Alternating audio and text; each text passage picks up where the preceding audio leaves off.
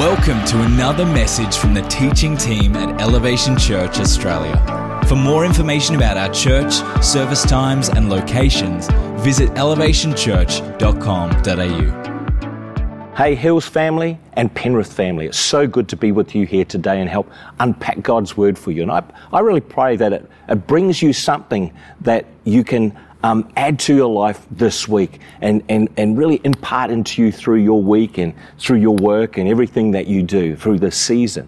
But I'm continuing on the message, the theme that Pastor Miles brilliantly brought last week on resilience. And I want to start off by sharing a quote by Serena Williams. We all know Serena Williams. She's a famous tennis player. And she says, "I've grown most not from victories, but setbacks. If winning is God's reward, then losing is how He teaches us." The dictionary says that resilience is the capacity to recover quickly. It's the ability to spring back into shape, to bounce back. J.K. Rowling, you'll probably remember the name of, you've heard the name. Before getting her books published, J.K. Rowling used to consider herself a failure. She was jobless, she was divorced, and she was penniless. She had a child that she couldn't look after very well with not having any money. She started writing Harry Potter books just after her divorce. And in 1995, more than 12 major publishing houses rejected her work, one after another.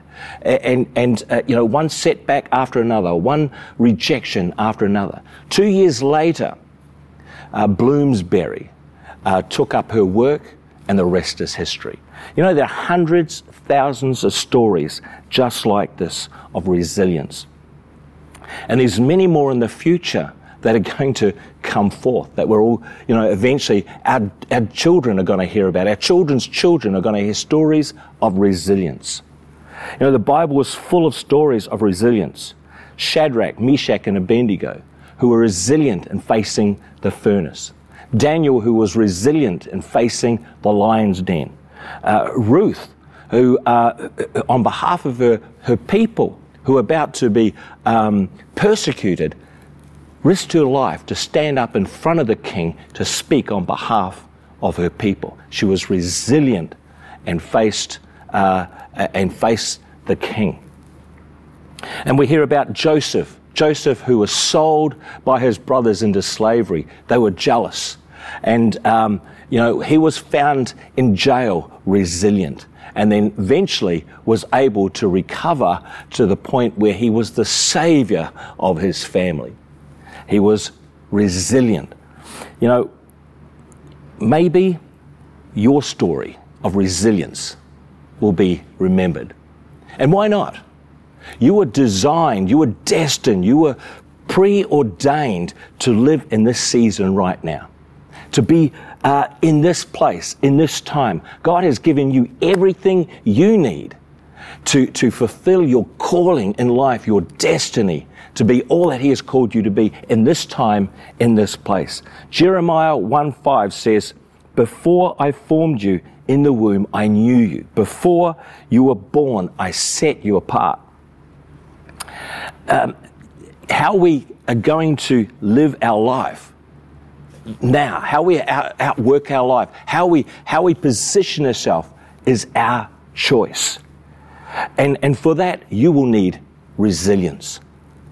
You know, there's a book that we as a leadership are reading, and to grow us, to impact us, to develop us. And there's a story in this book that impacted me. It stirred me. And in this book, it's a story of Madeline, a 60-year-old blind woman with cerebral palsy. And she had never used her hands. She had no memory of ever using her hands, because her family did everything for her. They loved her, they cared for her, and they wanted to protect her, but they did everything for her. And she used to say of her hands that they were useless, God-forsaken lumps of dough, useless, completely useless. Now, she ended up in hospital, and her doctor, Oliver Sacks, was tending her, looking after her, and he realized that there was nothing really wrong with her hands.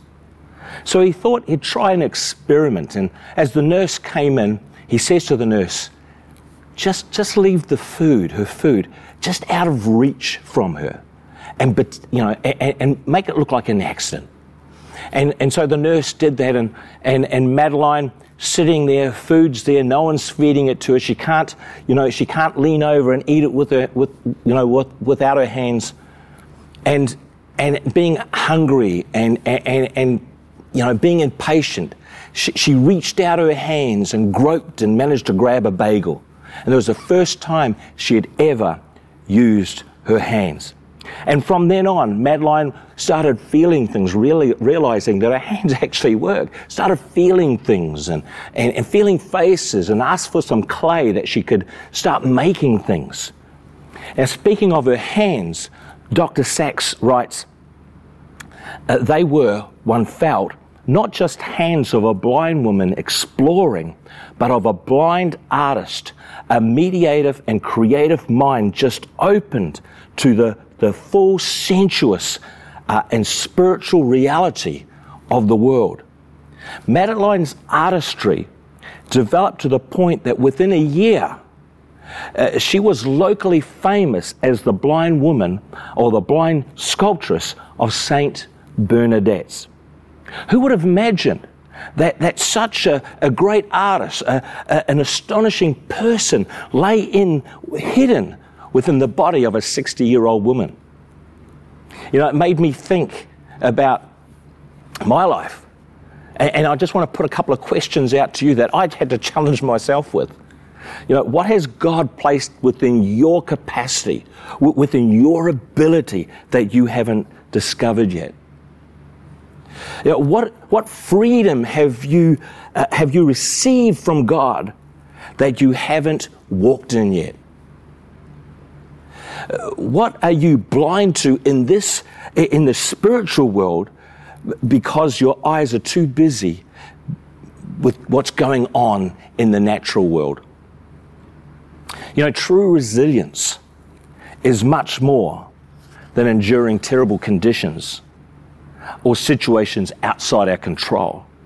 We need resilience every single day. We need resilience to raise a family. We need resilience to work in a job. We need resilience to cope with stress. We need resilience to deal with health problems. We need resilience to deal with negative issues and relationships. We need resilience to heal from old pain. And we need resilience to just simply keep going on. Madeline's hunger forced her to do something that she'd never done before.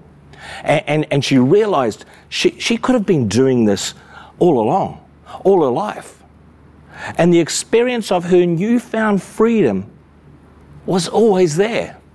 She'd never seen it. She never had the opportunity to discover it and experience it until she was 60 years old.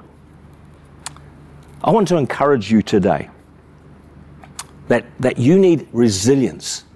But in today's world, you need resilience on the inside of you more than ever.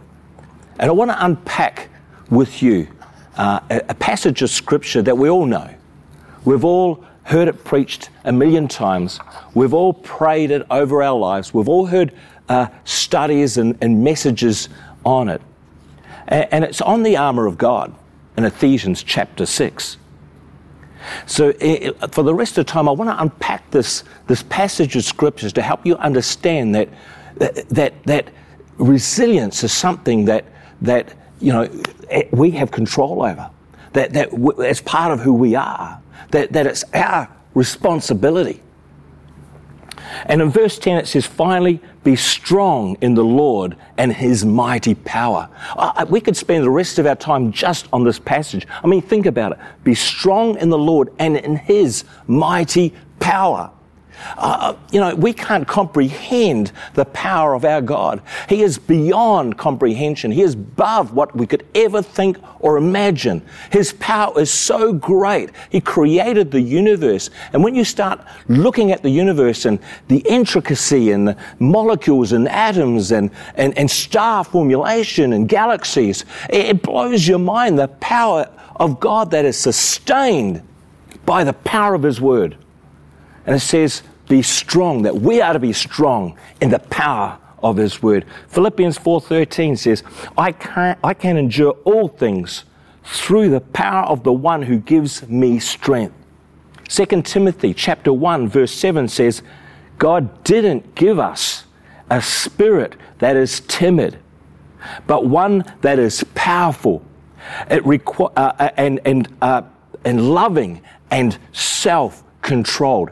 Did you hear that? It says that he has given us a spirit that is not timid, but powerful, but with love and with self-control. Much of the armor requires self-control. It's our responsibility. It requires resilience on our part. Verse 11 says, an understanding, being strong in the might of his power. Therefore, it says, put on the full armor of God so that you can take your stand against the devil's schemes. What are the devil's schemes? Well, the next verse gives us a window into his schemes. It says in verse 12, for our struggle is not against flesh and blood. See, flesh represents everything that has been created as flesh. That's us. That's the animal kingdom. That's the fish and the beasts of the sea and the birds of the air. Everything has flesh. Our battle is not with the flesh, but it's also not with blood. Blood, in the Hebrews understood, is the foundation of life. See, when God spoke everything into creation, this side of eternity, he sustains everything by the power of his word, which is living. Everything this side of eternity is not our struggle. So, so therefore this world, this physical world, is not our struggle. So when God was talking with Job, and he says, and he talks about the behemoth and the Leviathan, these were great beasts. These beasts would rip you apart. If you accidentally walked past their path, you were their dinner. And that's how frightening these beasts were. They would just tear you apart. It gives a picture of a dinosaur. There's a sea monster and a massive dinosaur. These things would rip you apart, but God says, I created them and they are good. In this side of eternity, there's going to be things that come against you, that's going to put pressure on you, that's going to hurt you, and sometimes it's going to take us out.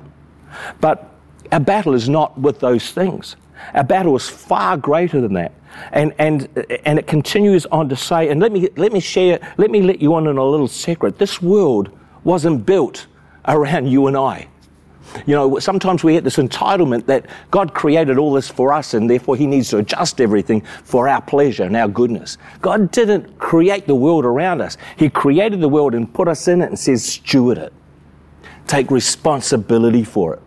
And we become consumers and the need for power and authority. And that's another message again. But we are the ones that create and destruction in this world. And our battle is not there.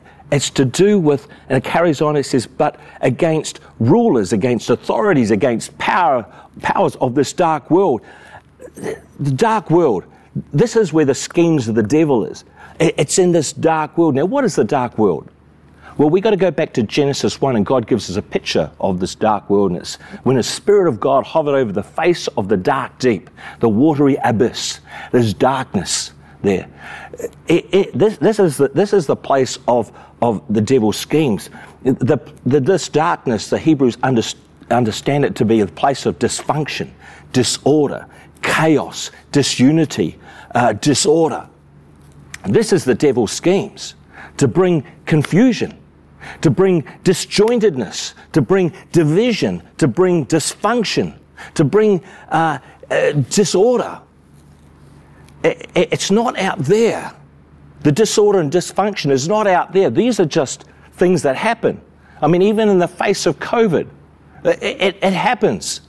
But the disorder and the confusion, you'll see it in the marches as people, crying for freedom, and then there's retaliation, there's confusion happening in the heart. There's the arguments around the water cooler at work about which vaccine to have or whether to have one at all. And there becomes arguments and strong opinions, and it creates dysfunction, disunity, and chaos.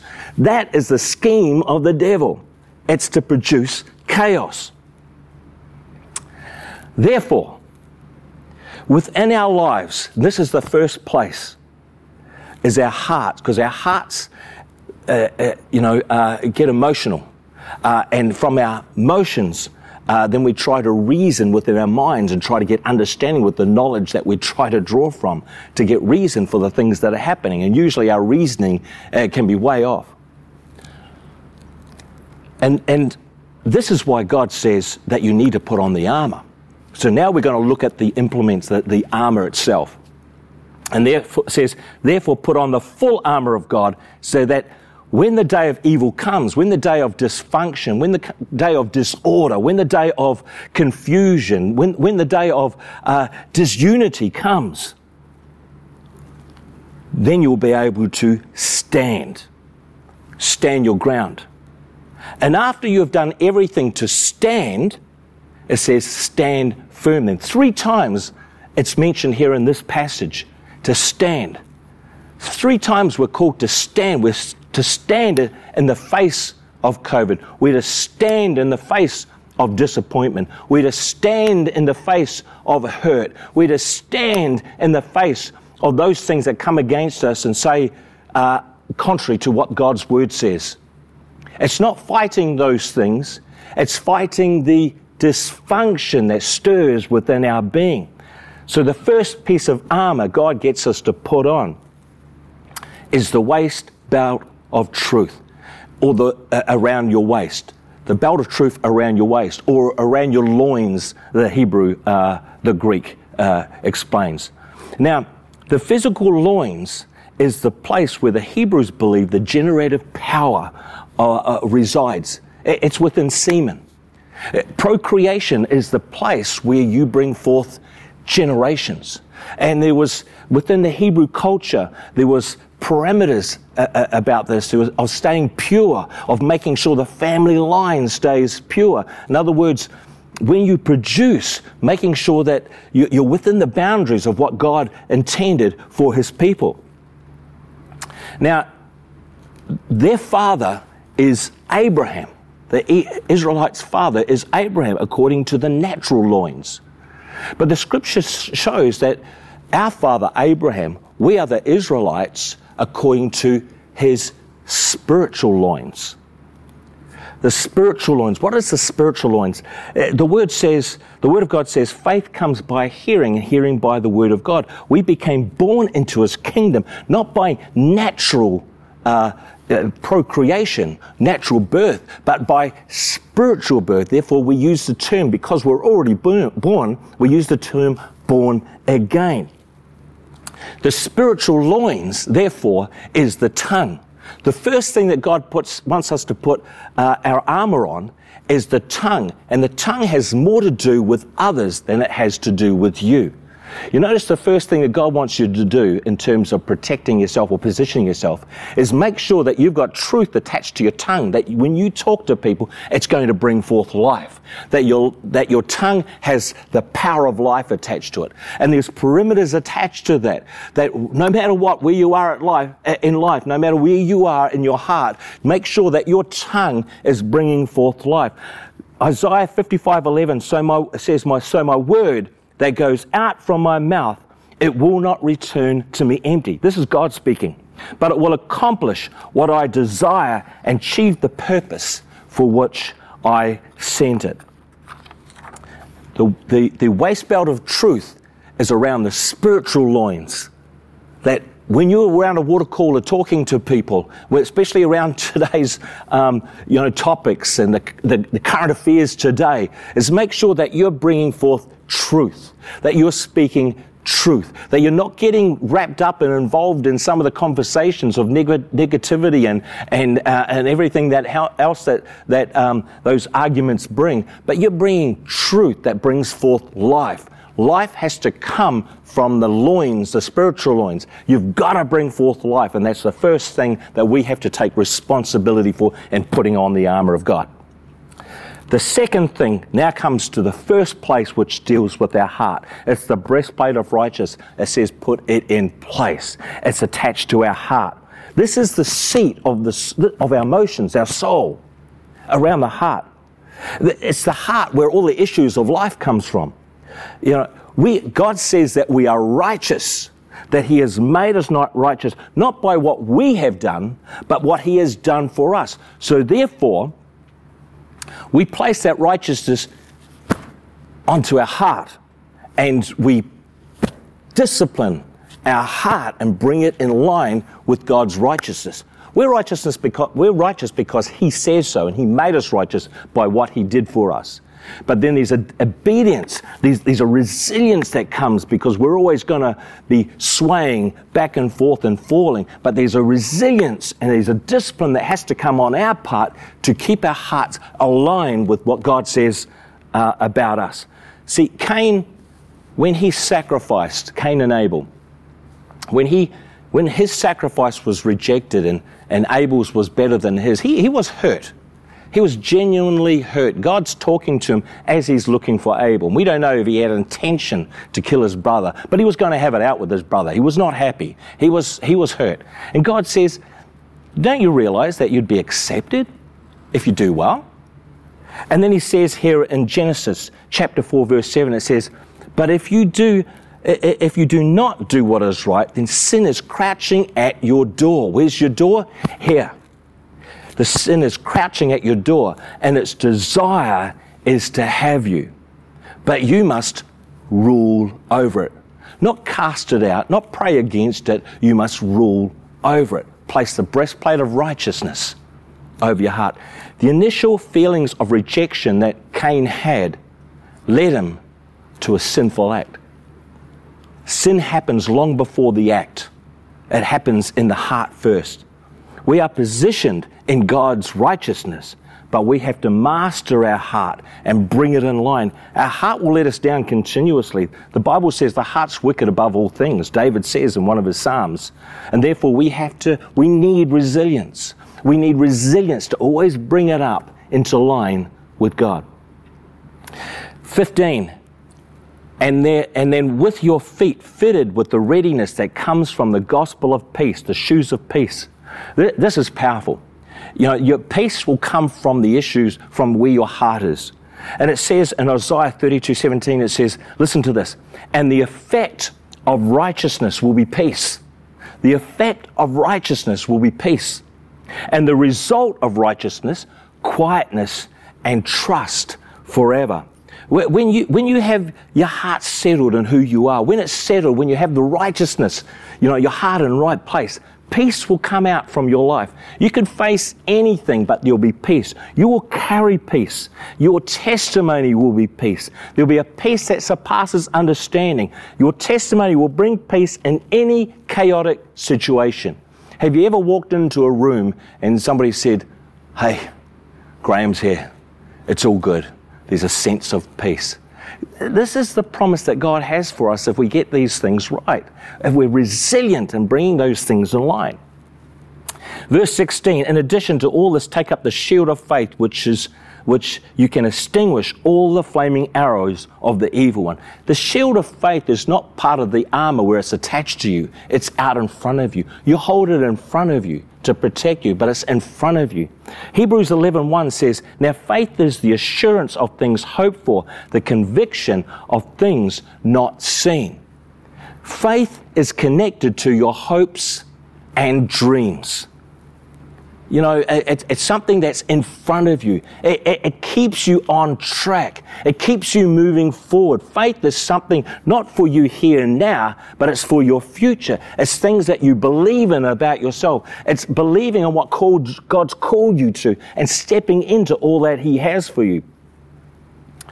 Faith is what's in front of you. I see so many wounded Christians, so many people that you come across that aren't in church, wounded, hurt, out of church, angry at this, hurt at that, allowed their heart to get wounded. And yet they can easily, they say, I still have my faith. And they're laying there wounded, off track, not moving. Faith isn't something that you have onto in terms of who you are. Faith is something that drives you forward to your dreams and your hopes. Resilience keeps you on track. And if you fall off, which you will, it's just life, it helps you get back on track. Because the enemy's arrows will say you are no good. It feeds into that dark world. Verse 17, we're coming to a close. Take up the helmet of salvation. The helmet of salvation bookends all the rest of the armor. It covers your mind. This is where the battles are won and lost. The Bible says to work out your salvation in fear and trembling. There's a part of that we have to bring everything in line, that we have to work it out because, our mind drifts, it goes off track, it goes wayward. And we need to understand that salvation of who we are. 2 Corinthians chapter 10 verses 3-5, it says, for though we live in the world, we do not wage war as the world does. The weapons we fight with are not the weapons of the world. On the contrary, they have divine power to demolish strongholds. We demolish arguments and every pretension that sets itself against the knowledge of God. Where does this all happen? In the mind, because it says we take captive every thought and make it obedience to Christ. The helmet of salvation bookends. And lastly, the sword of the Spirit, which is the Word of God. The sword of the Spirit is like a scalpel. Let me read Hebrews chapter 4, verse 12. It says, for the Word of God is alive and active, sharper than any two-edged sword. It penetrates even to dividing soul and spirit, joints and marrow. It judges the thoughts and the attitude of the heart. Nothing in all creation is hidden from God's sight. Everything is uncovered and laid before His eyes, in whom we must give account. This two-edged sword, which is the Holy Spirit, the Word of God, is not for out there. You ever seen the Japanese harikari where they would take their life because of dishonor? Well, the sword of the Spirit isn't for others out there. It's for in here. It's for removing soul and spirit. It's for cutting between bone and marrow, thoughts and intents of the heart. It's to do surgery on yourself, allowing the Word of God to cut out of you the dark world. Jesus came. Listen to this. Jesus came and died for us to get the hell out of us.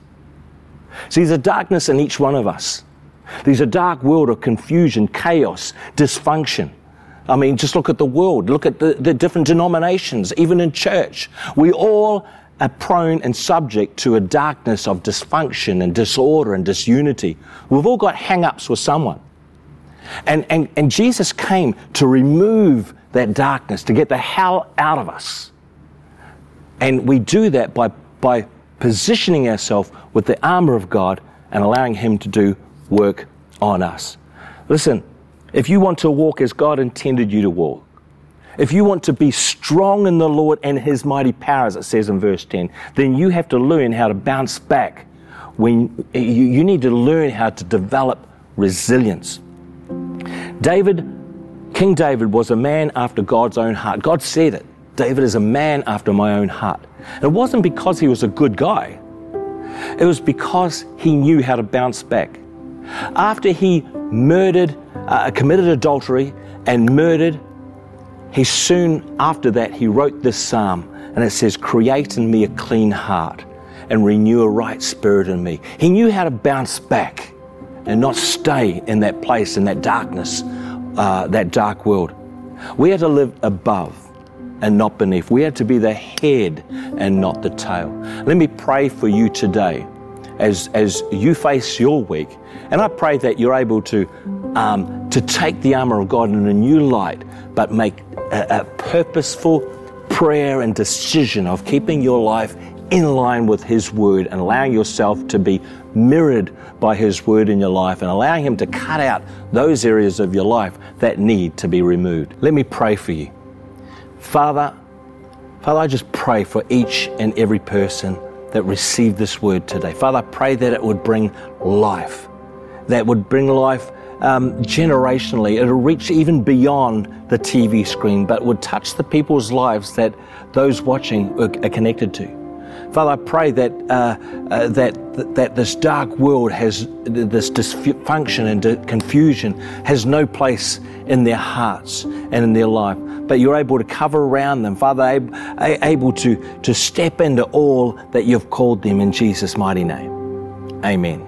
I'd like to pray now for those who may not know Jesus Christ. Maybe you've heard of Jesus Christ. Maybe you have had a relationship with Jesus Christ in the past, but feeling cold and feeling disconnected, feeling a dysfunction towards the things of God, feeling a disunity or a disorder happening in your life. Well, I want to pray for you.